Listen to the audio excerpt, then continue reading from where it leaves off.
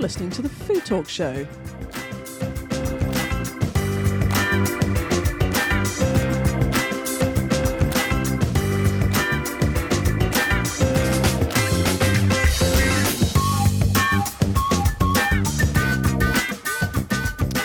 Hi there, my name is Susie Warren-Smith, and for the next 30 minutes we're going to be talking all things food and drink.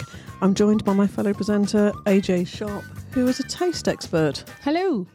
I mean, if you had lots of jobs like coal mining, bus driving, whatever, you taste food as a living. It's pretty tough. Oh, I know.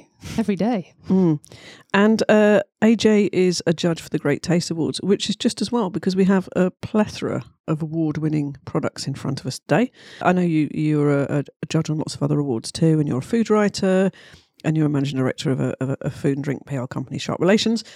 We're going to talk about fermentation today. I don't know much about it, but it's quite a lot in the news, isn't it? And it's a lot in the news. It's a real hot topic, isn't it? People are writing quite a lot. What is it? Fermentation. Shall we ask our experts who are here today? So we have Andrew Dufer. Good Love morning. the name, Andrew. Thank you. Of the Slow Vinegar Company. And Andrew and Sarah have bought the most amazing mixture of vinegars that they have. They actually bought about, it seems like 100 outside. So we've chosen 6. I could have actually tasted them all because they've got amazing combinations of flavours. They look like, don't they? Beautifully bottled as well. But we had the hard task. So we've chosen 6 of those. So we're gonna go through those. We do want to ask you about how you make vinegar. That sounds stupid. Just take it for granted. And we've also got Claire Stiles of Peter's Yard. Now, I buy Peter's Yard crackers all the time, Claire, because they are a bit head and shoulders above the rest, I think. Agree. In many respects. That's good to hear. Yeah, no, seriously. And I particularly like the sourdough one. And again, that's about fermentation. I don't even know how you make a cracker, actually. Do you know how to? I assume it's baked. Don't know. We're going to ask Claire later. Is it baked? Yes, it is baked. No, it's baked. Thank goodness for that. So let's start off by talking about vinegar. Before we go on to all your amazing varieties that you have there, Andrew, what is fermentation and how do you make vinegar? Okay, so vinegar is derived from alcohol, and the 2 fermentation processes that we use to make the vinegar. First of all, we use an alcoholic fermentation, which is taking a raw ingredient, say wild garlic, and adding to that yeast and sugar. The sugar works on the yeast and makes the alcohol. That's the first alcoholic fermentation. So that could be like gin, or it could be like beer. It's the yes, same so type of yeah, process, and for every kind of culture around the world who's made alcohol, there's a vinegar that would go with that. So malt vinegars from beer, wine vinegar from wine, rice vinegar from rice wine, etc. The second part of the fermentation is to take the alcohol and turn it into acid. And to do that, there's a bacteria that's sort of naturally found in the air called Acetobacter. And essentially that works with oxygen to transform the alcohol into acetic acid. So those are the 2 types of fermentation that we use to make. That's a completely natural process. You're just aiding nature in order. Exactly. I think, if anyone's left a bottle of wine out for a few days without the cork on, it starts to take on this vinegary taste, and that's essentially what's happening. The natural bacteria in the air are That's working. wine that tastes like vinegar, even though I haven't left the top off. So it does happen naturally. And industrially, it's a really sped up process, but we're trying to just tame it a little bit and guide that fermentation in a slow way, not really slow, but a mid-pace sort of way of So you're saying that in an industrial sense they speed up the process. So how does that work then? So vinegar mother is added, the culture, the bacteria to do the transformation, but then it's aerated with oxygen in big tanks, and it can happen in a sort of day to 3 days sort of turnaround, whereas ours are taking more like a month. Hence the name Slow Vinegar. Exactly. And again, we were talking about this last week. That means then on a shelf, when you see that next to Sarsens or something like that. Actually, it's a different product. That has its place because you're using it for certain things. But this is different.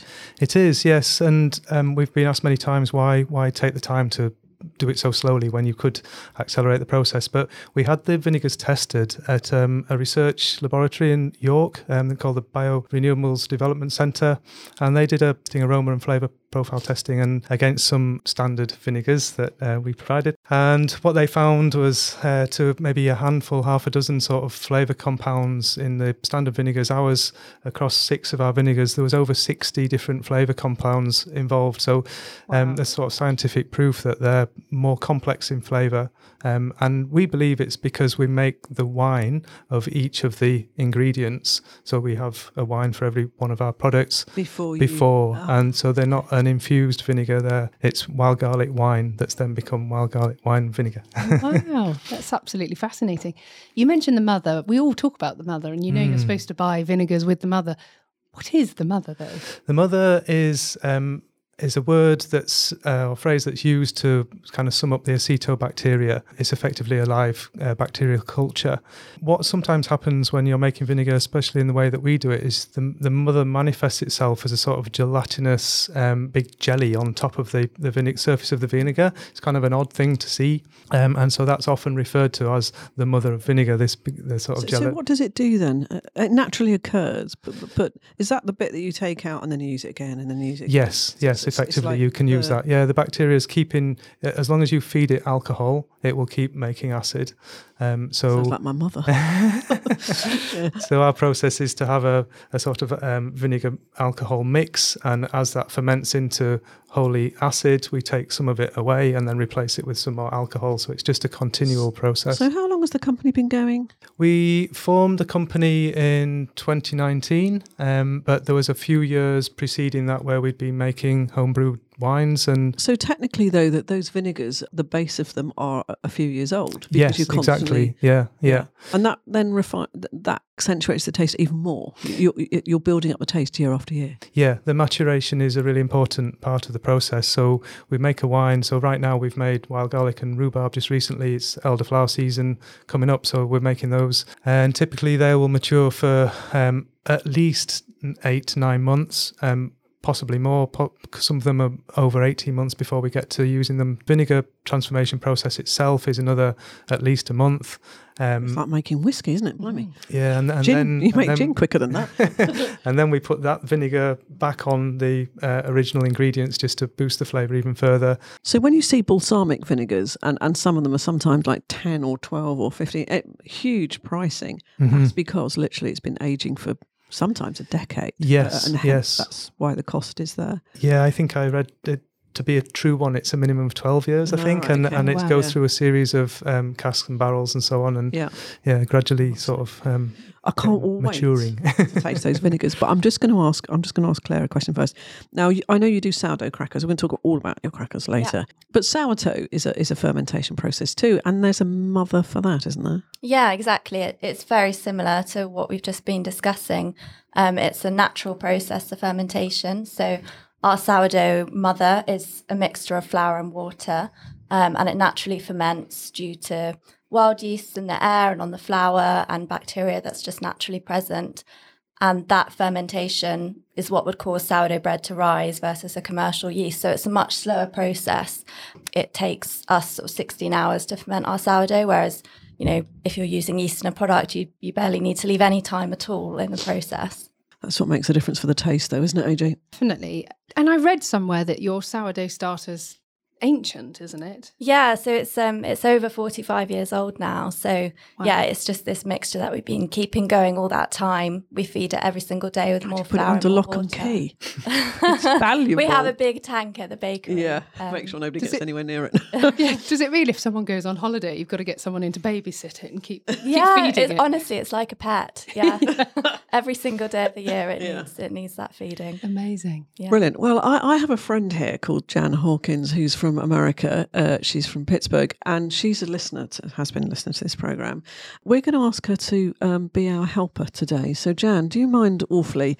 We're going to taste the vinegars first. So we're going to go for the elderflower first, if that's okay. If you wouldn't mind this. That's right. That's it, spreading those out, Jan. That's amazing.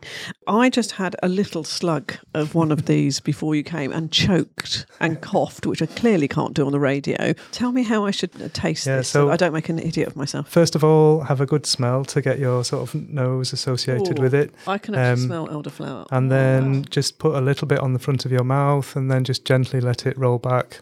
And the more we taste, the more you'll get used to the taste of acid in your mouth. But the first one's always a bit of a kick. I can taste elderflower on that. It's so floral, isn't it? Even the smell's floral. Yeah, it's the first one we ever made. It's still my favourite. I have these quite strong childhood memories of making elderflower champagne with my mum and the fizzy bubbles, and it's just like the taste of spring, early summer, and long nights. It smells of English countryside to me. Yeah. Beautiful. What's the next one? What we've got? Orange and lemon. Can we have one of those, Jan? How do you decide to what flavours to use? You just you've got a garden or something? Yes. I think we started with some base ones. Thank you.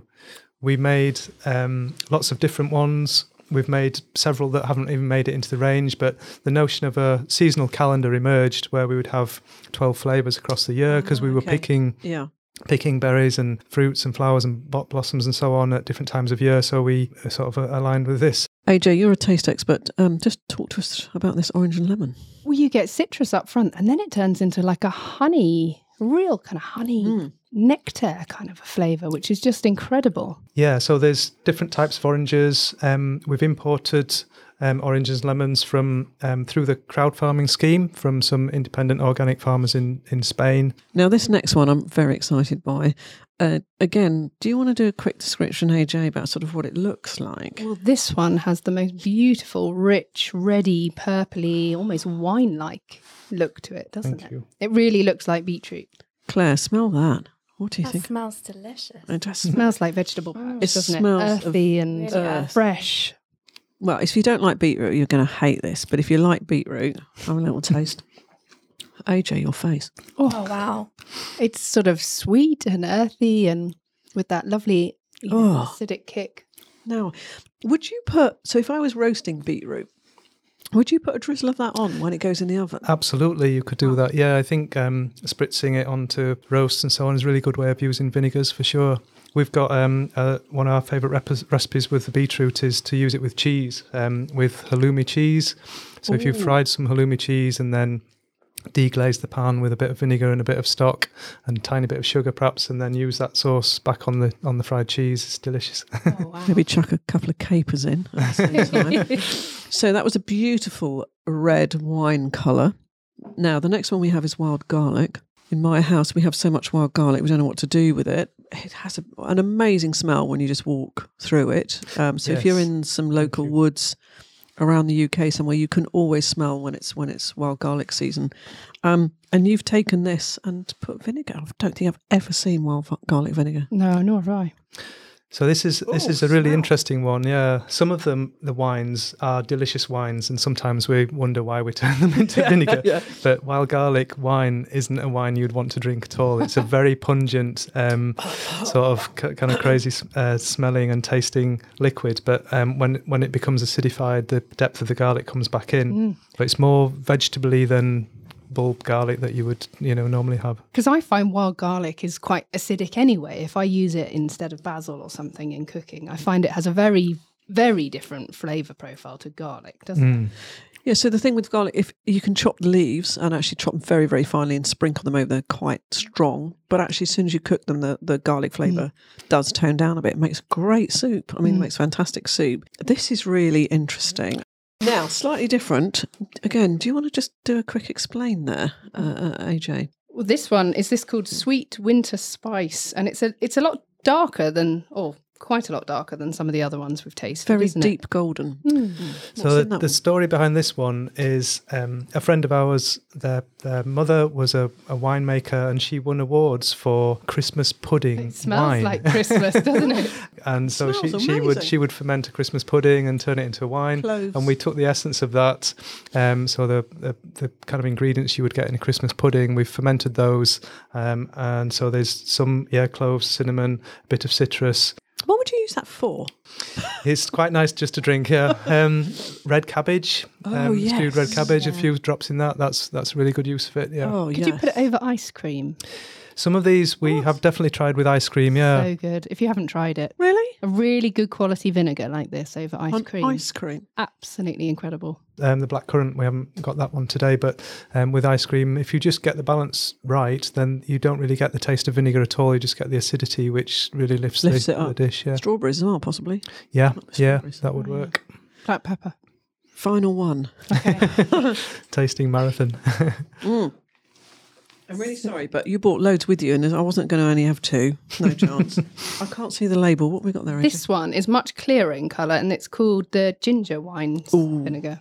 Ginger. Wow. I love a ginger wine. Now that's very. Can you smell that? Yeah, it's got a lovely scent. Oh, Your whoa! face. It's got a good kick, hasn't I'm it? Yes. swigging it. I'm swigging it now. I I've gone swigged it. past I the didn't- just yeah. putting it on your lips because I'm acclimatising, so I'm just swigging it like a drink now. I just swigged the whole thing by accident, but that's absolutely. It's got an incredible burn, hasn't it? Even 5-10 seconds later, I can still That's feel my that. favourite. Yeah, so we were really proud with that one. That got a Great Taste Award 2-star one. We were over the moon with that. And again, yeah, you mentioned ginger wine. It's Sarah's late father. It was his sort of favourite tipple. And that was the inspiration to have a ginger-based one. And we've grown the ginger to go in it, which I'd never done that Can before. you grow ginger in this growing it. Yeah, it's pretty country? straightforward. Yeah, you Is it? take a ginger kind of root and let it chit like a potato. It sort of starts to sprout, and then plant it, and it's try a that. I didn't know tuber. you could do that. Basically, it grows as a tuber. The stalks are really nice. They look quite bamboo-like. It's quite a decorative plant, and obviously the root is Why didn't I amazing. know that? Do you have to keep it warm? It likes warmth, yeah. But we started ours up just on a windowsill indoors in Right. sort of February, March time, and then we put it outside, through the summer. And we're up in Yorkshire. just- and it still So grew, and you so- managed it, yeah. So you can buy like normal ginger from supermarket and just chip. Let it so chip just for a little bit, yeah. You could chitting leave it in means just leave it out for a month, and Yeah. and you should see like you get potato eyes coming up, Yeah, they're like the green stalks just starts to Yeah. emerge from and then you the plant it tuber. in some Yeah. soil. Mhm. Off you go. Try that. I'm Also, going to try that as well. I love ginger. I do too. Now to offset the vinegar, Claire, what have you brought with you? I've brought a selection of our sourdough crackers. So we've got our original recipe. We've got our fig and spelt, our rosemary and sea salt, and our rye and charcoal. And I've also bought some of my favourite cheeses because you can't have crackers without cheese. Claire, we love you. Me and AJ, me and AJ and cheese, we're straight in there. So, for anybody who's not familiar with Peter's Yard, it's quite distinctive packaging. It's got a gate on it. Yep. Yeah, it's the sort of logo. Where did the why Peter's Yard? What's the sort of history of that? So it all started with Peter himself. So Peter Lundqvist, he's a Swedish man. He was just really passionate about food and sourdough bread and baking. And he set up a bakery in the Swedish countryside just to kind of revive traditional methods of baking with a friend. And at the same time, 2 friends, Ian and Wendy, left corporate jobs and they wanted to start their own business. And Ian was married to a Swede and had lived in Sweden and just become completely, fell in love with these Swedish bakeries from his time there. So they went on a research trip to Sweden to think about setting up their own cafe. And everybody said, "Have you met Peter?" So they went and met him, and they were captivated by all these products in his bakery, one of which was the sourdough crackers here. And they just thought, this is incredible. You've got to make this available more widely. You can't just be selling it in one bakery. So they spent an evening at his house, where the I original wander in gate his is. shop, then in the end, you And, staying the night. Sorry about that. Yeah, give us they all had your this- secrets. Yeah. Yeah, they had this lovely evening sharing good food and talking, and basically together decided to form Peter's Yard Crackers here in the UK and start making the crisp bread available to more people. And then at that point, they started off in a really small production, making it all by hand. And as demand grew, they kind of needed to scale things up. So joined with a 4th business partner who had a bakery in London where we could make the product. Excellent. Now, why have you bought 4 different crackers and 4 different pieces of cheese?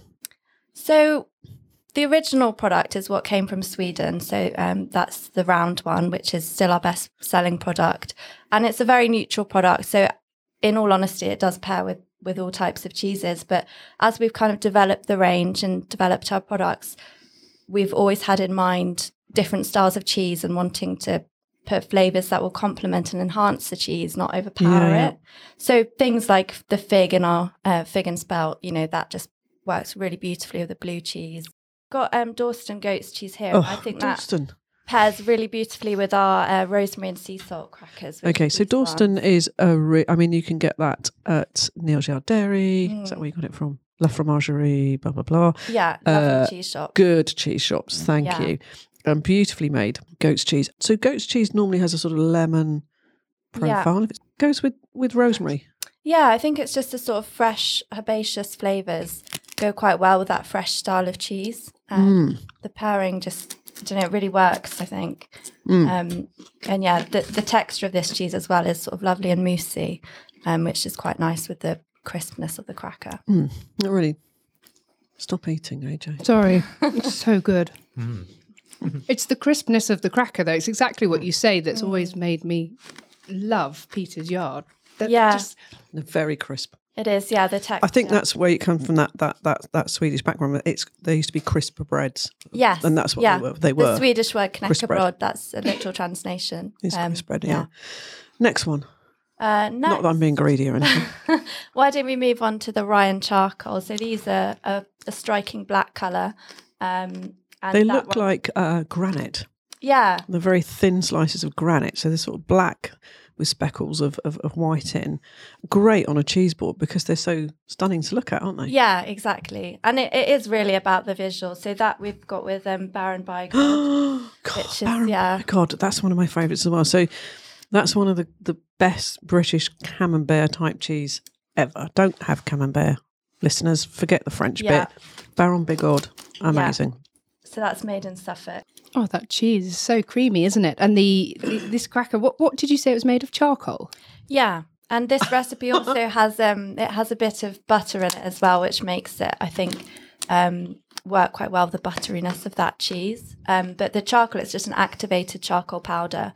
So it really is about the striking black colour. But sometimes charcoal can be quite gritty in texture. But I think when you mix it with the butter and the fat, we think our charcoal cracker is not, quite as gritty as others on the market. And it feels healthy. It feels like it probably is good for you as well as delicious. Yeah. Well, there's lots of sort of theories around charcoal being good for kind of gut health and that sort of thing, and almost like a filter in the body. I have to say, charcoal crackers are not for me. It's quite a distinct taste. Quite distinct, isn't it? They're beautifully made. Yeah, they are. People love them or hate them. I think they can be a bit like Marmite.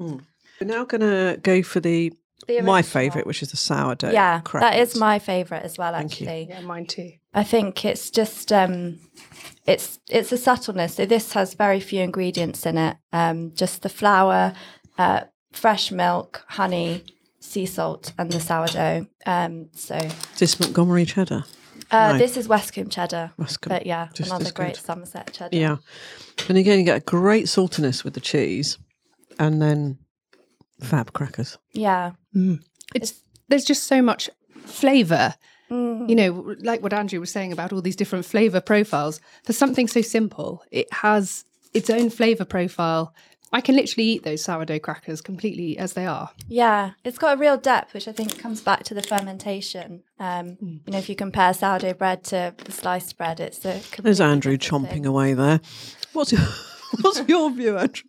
It's completely absorbed in the nice combination, don't you think? I'm a big cheese fan, but these crackers are just set the cheese off amazingly, and the crispness is quite. It's perfect. It's really crisp, right? So, final one. Let's get the blue out. Have we got Bolton? Colston Bassett. Yeah, I thought I could spot that a mile away. Thank you so much. Again, when you've got sort of like a nice British, blue cheese, why are you pairing it with this one? Well, so the fig and spelt have figs in, obviously, which have a natural sweetness, and also they have honey. So I think it's that real balance that you get with blue cheeses with that slight saltiness. It's almost like salted caramel. The sweet and saltiness together just works really beautifully.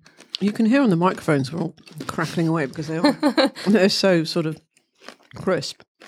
Now, I never thought, AJ, of pairing different cheeses with different crackers, and it works so well. It makes complete sense now we're doing Think about it. I think, why haven't I thought about this before? But you do sometimes get a selection of crackers, don't you? And there are those moments where you just go, Yeah, but I just go, I like that cracker. I'll go for that with all of my cheeses. I don't think, I'm going to set those crackers out with that cheese. Was this slight sweetness, slightly honey fig, that just goes so well with the blue cheese. I wouldn't have thought of it at all. it's brilliant, isn't it? I love that there's a whole flavour wheel that you can actually, you could do this at home if you didn't feel confident creating the combinations yourself. It's really great. Yeah, so we have that on our website as well, and we've kind of designed it to be about, the crackers and the cheese, but also we've added some other suggestions for accompaniments if people want to get experimental.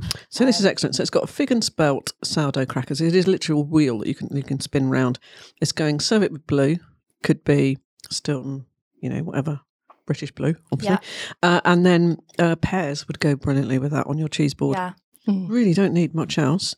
And, for example, if you've got a nutty, fruity English cheddar, British cheddar, hazelnuts with the poppy seed sourdough crackers. Absolutely amazing. So you need to get this on the website because it just tells you what to do, takes all the thinking out of it. Marvellous. Yeah, it makes, having a cheese board quite a fun, interactive thing, I think, at a dinner party. So you can get that on your website. Yep. I can't believe it, but the programme's coming to an end. Can you imagine? And we're going to have a bit of a party, I think, Yes, when we turn it off. Lunch is sorted. A lunch is definitely sorted. No need to go out to the little sandwich shop around the corner today. So just tell us a little bit more, Claire, about Peter's Yard. It's literally available in almost every supermarket now, isn't it? Well, so we're in Waitrose, Ocado, Sainsbury's and Morrison's. And we're in lots and lots of amazing independent farm shops and delis across the country as well. So if you really like that crisp, crunchy stuff, goes really, really well, I think. So we'll put links onto Peter's Yard website, of course, on the show.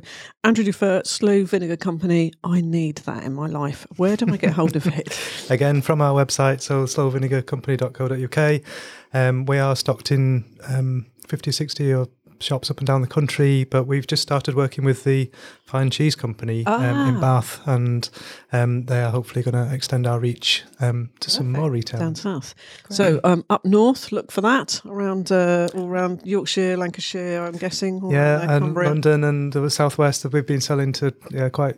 doesn't seem to be regionally specific at the moment. Good, that's good. And the packaging is fabulous, really, really, beautiful. really good. You could give that to someone as a gift. Yeah. You? It's just beautiful. Or I'd put one of those on the table with a great, British oil, maybe some really stunning rapeseed oil, and just let people help themselves to drizzle that over a nice salad. Perfect. Might have that tonight, actually. I've got salad tonight, if I'm allowed to steal one. Yeah. So thank you so much. You've been listening to the Food Talk Show. And as you know, we're syndicated to radio stations across the UK and further afield, as well as being available on Audible, Spotify, Podbean, iTunes, and the podcast app on your phone. That was great. Thank you to my fellow presenter, AJ. Thank you for having me. Thank you to Jan Hawkins, who's our little server today, all the way over from America, and to our partners, the lovely people at Produced in Kent. If you want to listen to hundreds of past podcasts on the topics or get links to our lovely guest today, go on to foodtalk.co.uk. Have a good week. Which cheese are you going for first, AJ? I think I'm going to go. Yeah, I like you too. Very good.